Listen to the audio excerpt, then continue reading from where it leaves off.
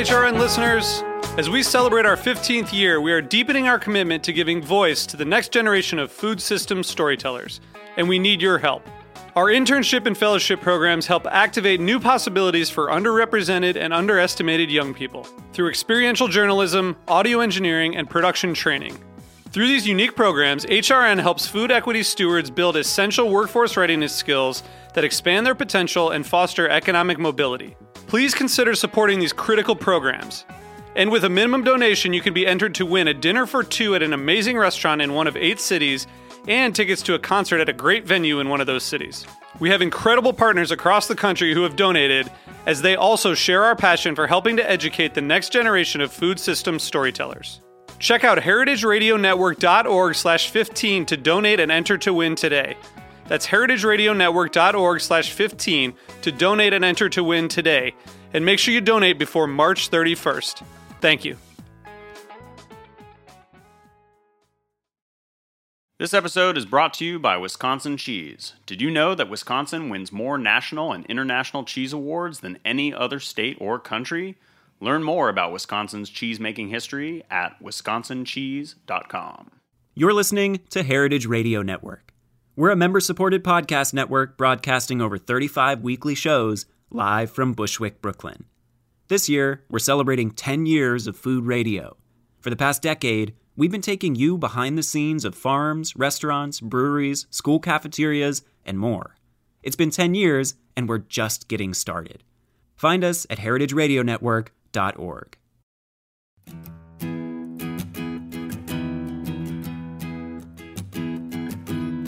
Meet me in the kitchen. What are we going to make? What do you crave? Hold our hearts, our histories, share it on a plate. What do you taste? Bring your body, bring your love, bring the ones you're thinking of. Make space and queer the table. And queer the table. And queer the table.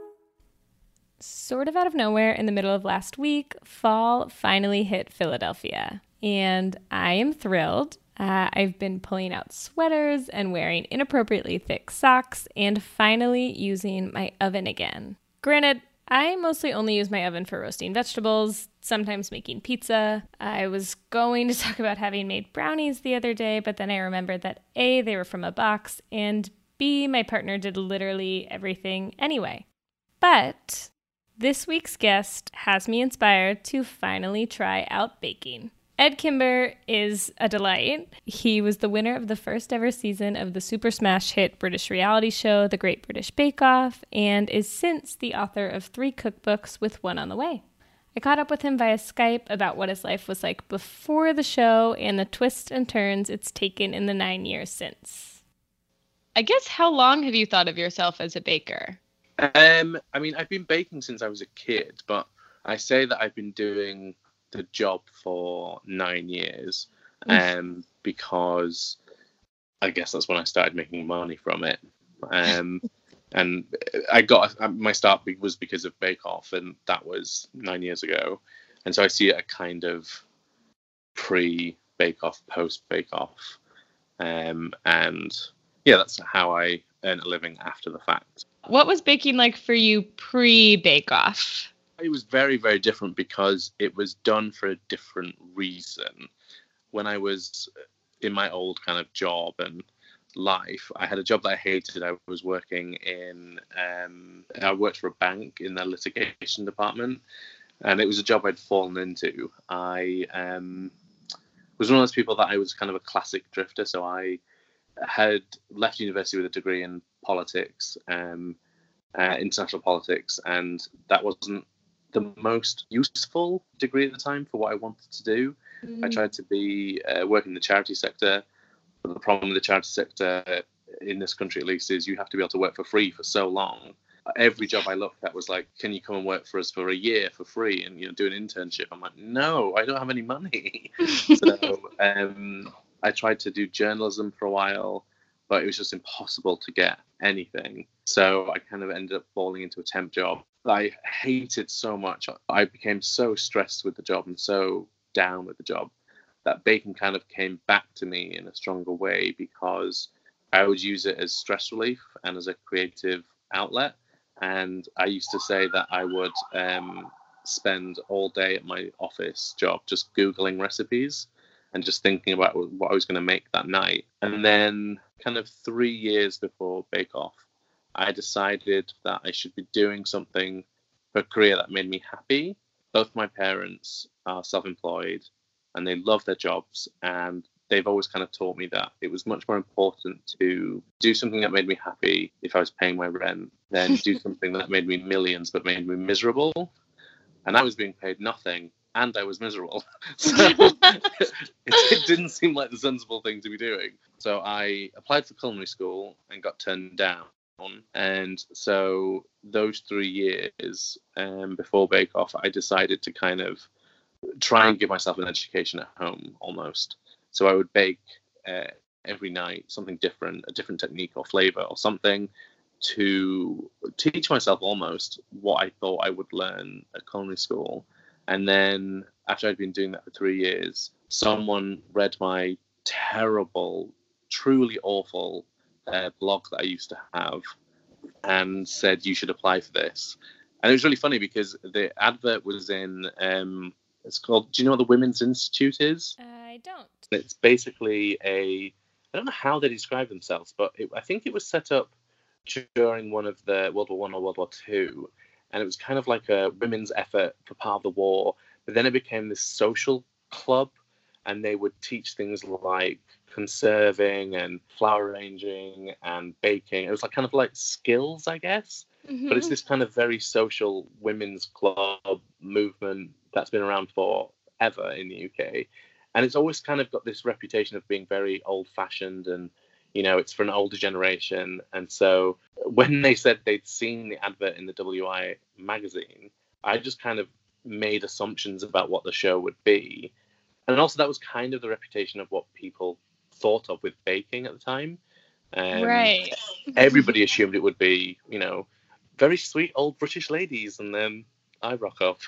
It was I think the showmakers really wanted to make sure it wasn't that, because they wanted to try and break that outdated kind of stereotype of what baking in Britain was at the time. Right. What was the application process like? It was quite long, quite intense, really. You have to fill in a very large kind of 15-page application, and then they call you for an hour to kind of flesh out your basic knowledge, to just see if you really have the knowledge to get through a show like that. And then they invite you to down to a multitude of in-person auditions and kind of pretend bake-offs, effectively. But I remember in my first real audition, I think I realized how naive I was, because one of the questions they asked me, kind of offhand really, was, do you bake a lot? Because you don't look it. Because at the time, I was basically emaciated because I've had body issues a lot when I was younger, still now, and I'd kind of slimmed down to a crazy level, but I didn't know that in my head. I still thought I looked massive, but that's a different issue entirely. And I was like, yeah, I bake all the time. And I didn't realize what they were getting at, because the guy then said, oh, you don't look like you bake a lot. And I kind of told my story a little bit about my issues with weight, genuinely not being like, oh, this will get me on TV. And then this camera swings around in my head and starts asking me questions. And I think looking back on it now, I think the producers thought, oh, this is a hook, and we can use that as like a character hook. And now looking at TV, you know, you look at any TV show, especially reality, everyone has to fit into a certain slot. And I think the producers instantly had that light bulb moment of, oh, he's the guy that used to be really big and now he's not, but he bakes. It doesn't make any sense. That was one of my overriding memories of the production. I genuinely never thought I'd get on the show. Wow. So then what was it like to to be on the show? You mentioned a little bit of like they wanted to make it different than what people would expect. So I guess what was the experience like? I think one of the main differences, I think there's a couple of differences really, but one of them was at the time, reality TV in the UK, and just generally really, I think it's very negative. I think even if it purports to be about a talent, like say American Idol or any of those shows, in reality, I think a lot of them are about laughing at people. It's not about uplifting people. And the Bake Off has never really done that. It's always been very gentle, just kind of a softly celebrating people who do something well and really like it. And I think when you see contestants like helping each other, and people love when that happens, I'm like, that should just be how it is. Right. But one of the questions I used to get all the time was, is it really that nice on the show? Like, are people really that supportive? And it's more than that, because most of what happens on the show is never filmed. And so you have, a tent full of 10 people, and they're filmed for maybe a third of the challenge. So the rest of the time, everyone's just chatting and baking and asking questions of each other. So it was a very supportive environment in the filming, but the rest of the experience with filming, the traveling and kind of the practicing at 2 a.m, because I was still working full time during filming, was oh my gosh, intense. Yeah. It was not what I expected. And I'd never done any TV before, so it kind of happened so quickly, and then it was over. So it's this huge adrenaline buzz and kind of stress and no sleep at all. But it was really fun at the same time. It was a real mix of things all happening at the same time, really. Yeah. What was it like, that kind of initial way that the producers saw you to be a hook, as kind of like, oh, this is the guy who used to be big and now is really thin? How did that, I guess, play out on the show, or behind, not so much on the show, but I guess, what was that like for you behind the scenes? And was that something you were thinking about? It was when I kind of went into the show initially. And that was mainly my own issues with my kind of weight. I thought it might be an issue. But then very quickly we realized that the show had made a very conscious decision somewhere along the line that they weren't going to try and do the kind of story that is attached to a lot of people. They didn't really dig into people's pasts quite in the same way that other shows did. So it was never an issue on the show. The one thing that did happen, which was really, it threw me quite a lot, but it never made it to air. We, halfway through filming the show, we had these interviews in kind of quite a weirdly dark room with like a light on you, like these intense, like, how are you doing halfway through the show interviews. And I think they were just meant to be, I don't know if they were going to be in a separate episode or just interspersed throughout one of them, but they were kind of these very long, deep interviews. They were about an hour long, and mine focused entirely on what it was like to be gay and baking. And it was the weirdest questioning ever. It was like, one of the question that sticks out in my mind was, how does being gay affect your baking? And I was this really naive 24-year-old going, what? I did not know how to answer the question. And the whole thing really threw me, because I was so confused what was happening. And then a producer called me, I think, on the Monday after that weekend, saying, we don't know what was happening in that interview, but we're not using it because it doesn't make sense, because no one else got asked that sort of question. Right. And I think my producer, I knew her really well, so I just think she started asking oddly personal questions. But yeah, that never made it to air in the end, and I think they realised the show wasn't meant to be that deep on the story of the person, because I think then it falls down into kind of cliches of reality TV, which the show, I think, is trying to avoid. Right. It seems kind of like almost like they tried to put you in a confessional box and dredge some stuff up. I think they just wanted raw emotion. Right. Like crying, or it's, dramatic moment. Right. Add some like big dramatic music. Yeah, I'm sure it would have been like sad twinkly music as we talk about my life story. Certainly. it's one of those weird things where there definitely is an attachment to the show around, especially gay men. The show has always, without fail, always had at least one gay guy on the show. And I don't know if that's on purpose or whether there is some connection with gay guys in Britain that like baking. I don't know. But there definitely seems to be part of it. And I think it's probably because the show's always seemed to try really hard to get a really broad spectrum of different people on the show. That's very clear that that's something they're trying for. So I don't know. Yeah, it's not something I thought would be part of the show or the conversation. And that's only because I think I was super naive going into the show. I remember doing a BBC reality show, you have to sit with a psychologist before you're allowed to enter the show effectively.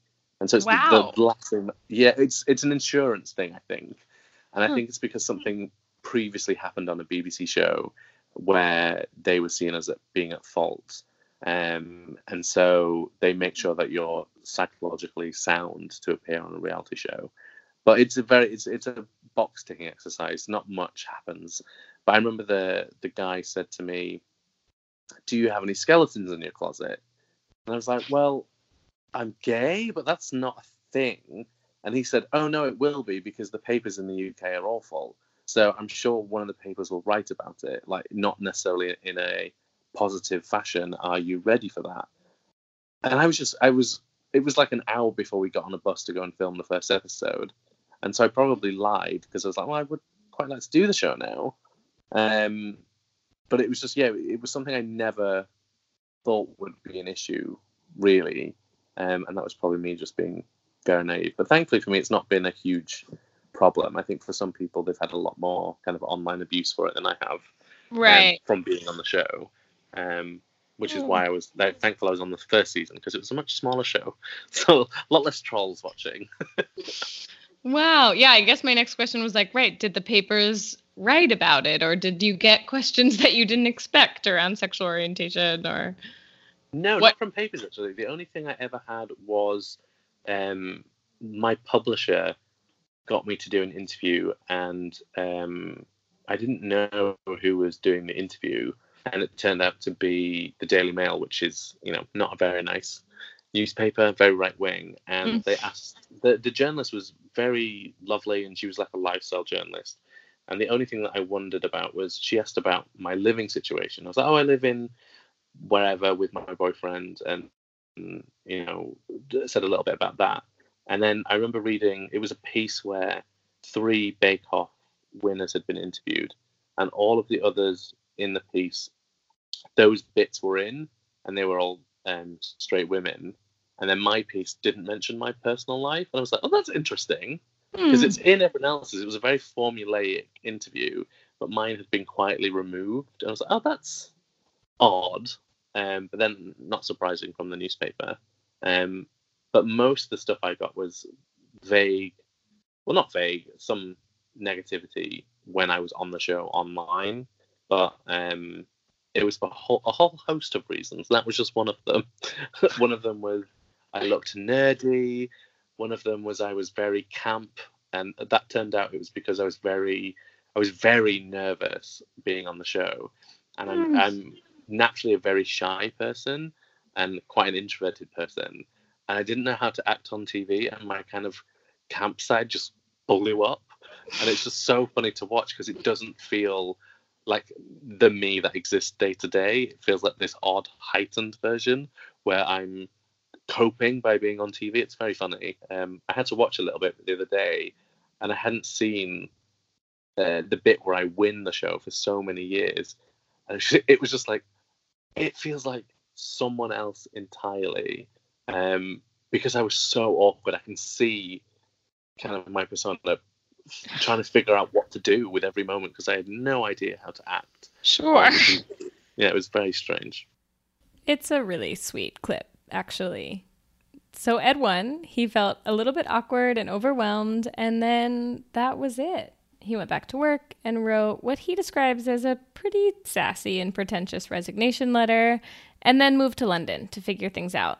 The problem was it would be a few more months before his victory would actually air. So essentially, he had no job, no money, and not quite a plan. Stay tuned to hear how it all shook out after the break.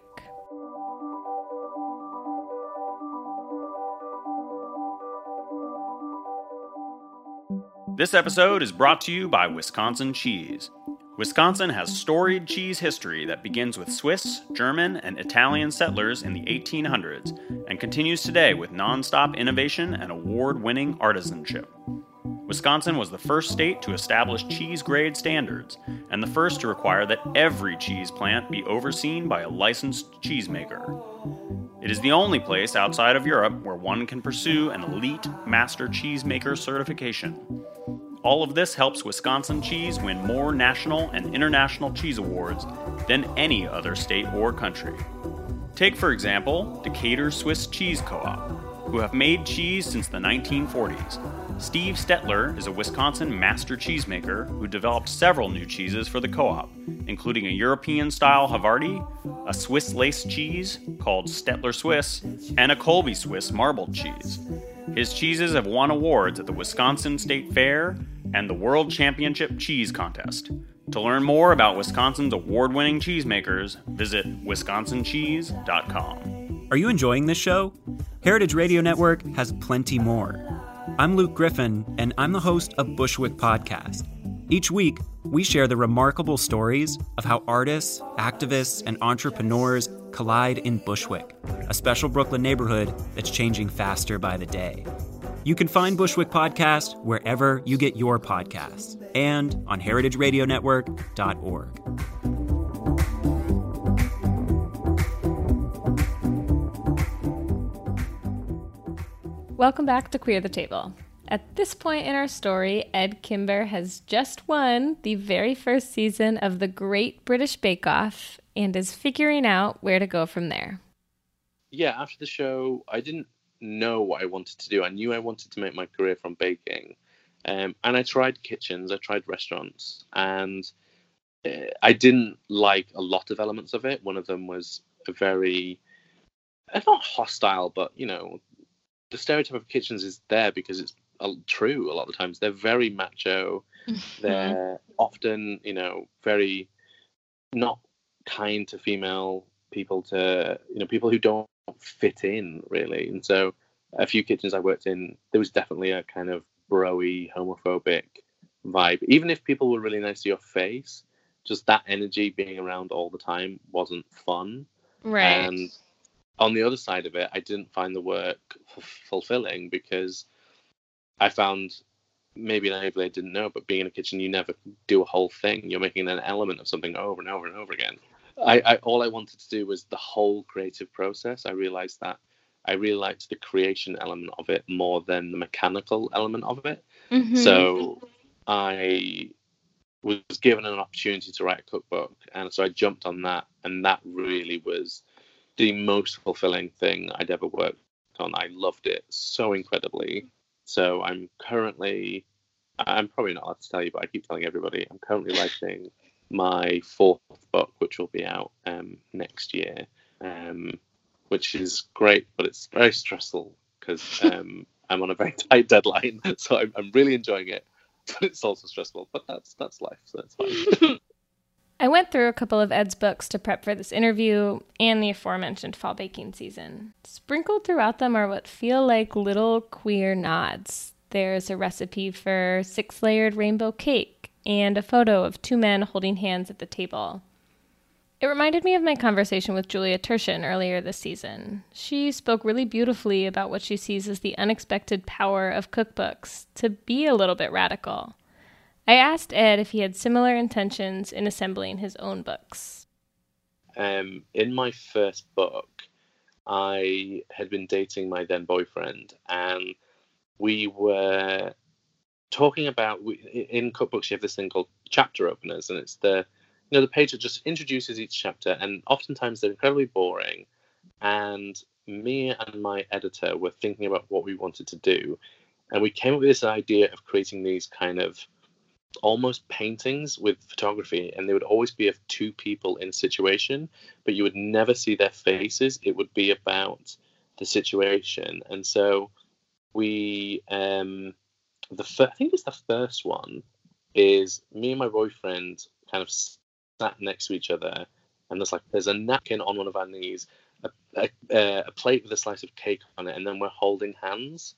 And it's just a really simple little thing, but it was something I really wanted to do and to talk about, and just to kind of, especially because baking is seen as such a, I don't know, there's such a kind of, there was at the time such a stereotype around it. I thought it was a really nice thing to put in there.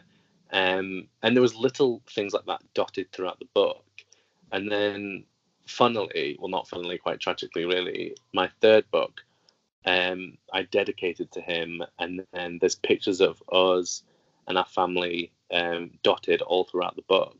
And then the book went to print, and it came out 3 months later, and then we broke up a month later. Oh, Yeah, it was tragic. oh, that is tragic. Yeah. But yeah, for me, it was kind of, I remember I was talking to Nick Sharma about a similar kind of idea, because one of the things that I loved about his book was you open it, and on the first page, it's a picture of him and his husband on their wedding day. And he talks so beautifully about his story. And yeah, I do wish sometimes that my cookbooks had more of that. But because of the publishing that I kind of go through, that's not what they're really after. But I do talk about myself. And so I think if you're talking about yourself, naturally you talk about these things. And I thought some people were going to get pissed about the idea that they would open this picture. But I think because the picture's quite subtle, it's almost like it was there for me only. But that I thought was also quite nice, because it was something that, I don't know, it was very of the moment for me, and I can look back on it with real joy, because it just reminds me of a time. But yeah, I would never censor myself, and I think a cookbook is meant to be a relation to a person, because otherwise I don't understand why you'd want to read it. I think it has to come from a person's perspective rather than just generic. And so I think it should reflect that person. And yeah, I would never censor myself because of that. Right. Yeah, and I don't know. I think so often with these things, it's like most of the straight world doesn't even notice, but it means so, or, whoever is in the mainstream, and then whoever is kind of seeing themselves represented in the margin, it means so much. So. Oh yeah, 100%. I think that was why it meant when I opened Nick's book and I saw that picture, I messaged him and sent him a message saying, I love the fact that that's the first thing you see. Because yeah, I don't know. I think especially for an American cookbook, that seems harder, whereas I think it's less maybe of an issue here. And that might be just perception. I don't know, but yeah, there is something. I think you're right. I think it's definitely much more important for the people it's talking to than the masses, because yeah, you're probably right. Most people never noticed. Right. Yeah, I think it's something that we kind of do for each other sometimes, which is really sweet. It's like that knowing wink of like, I know, it's good. Earlier on, Ed mentioned that he was painfully shy before and even during the production of The Great British Bake Off, which was sort of surprising to me. Granted, our only interactions before this interview had been on Twitter, but there he's quick to speak up about transphobia and homophobia in his personal life, or food media and the political sphere. Without basically asking him how being gay affects his baking, I wanted to learn more about how he's felt about having and using such a huge platform post-Bake Off. I think it's a good question, because I think earlier on in my career, I wouldn't have stood up for anything as much. And that was not for any reason other than I was a very kind of introverted, shy person, and standing up for myself in that way wouldn't be something I naturally did. I was much more of a person to kind of stand at the back and just observe. And I'm still like that in a lot of ways, just because it's my nature. But I definitely have done more and more publicly, just because I think, I don't know if it's just because of the way the world has changed, or because I've grown up and got a lot older and had more life experience, that I get really pissed off, and sometimes I have to stop myself from tweeting really things that I might regret. So I do try and do a lot. But I think in the food world in the UK, especially because I don't work in kitchens, and that was a conscious choice, I don't really encounter a lot of homophobia in my day-to-day job. I'm lucky that a lot of the food media I work in is very female-centric. Most of the magazines I work for, their entire staff are female. And so it's never really that macho energy that I don't like about kitchens doesn't exist day to day for me. So it's more what I react to politically in the world. So Right. I think most of my tweets are kind of around, when I do tweet, is around politics and idiotic decisions like the cake thing.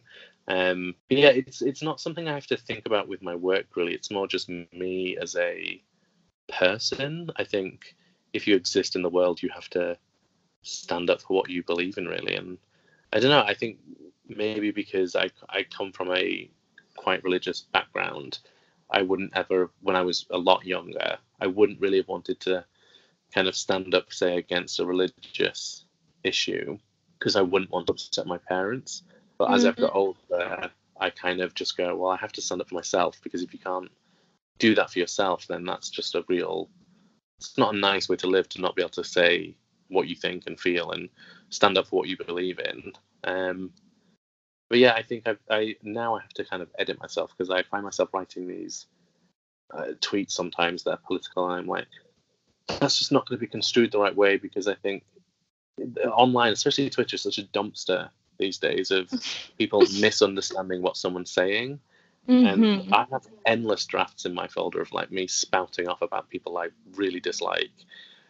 I think because of what I do publicly, it's sometimes balancing the kind of negative attention that can come from that versus standing up for what you think. So it is difficult, but more and more these days I just go, I'm just going to say exactly what I think, because life's too short. So there's that. I'm feeling really grateful for Edd and the thought of taking risks and taking up space and maybe making other people and myself a little bit uncomfortable through some hard conversations this week. I'm thinking specifically about tomorrow's Supreme Court cases, which if you aren't following, you should be.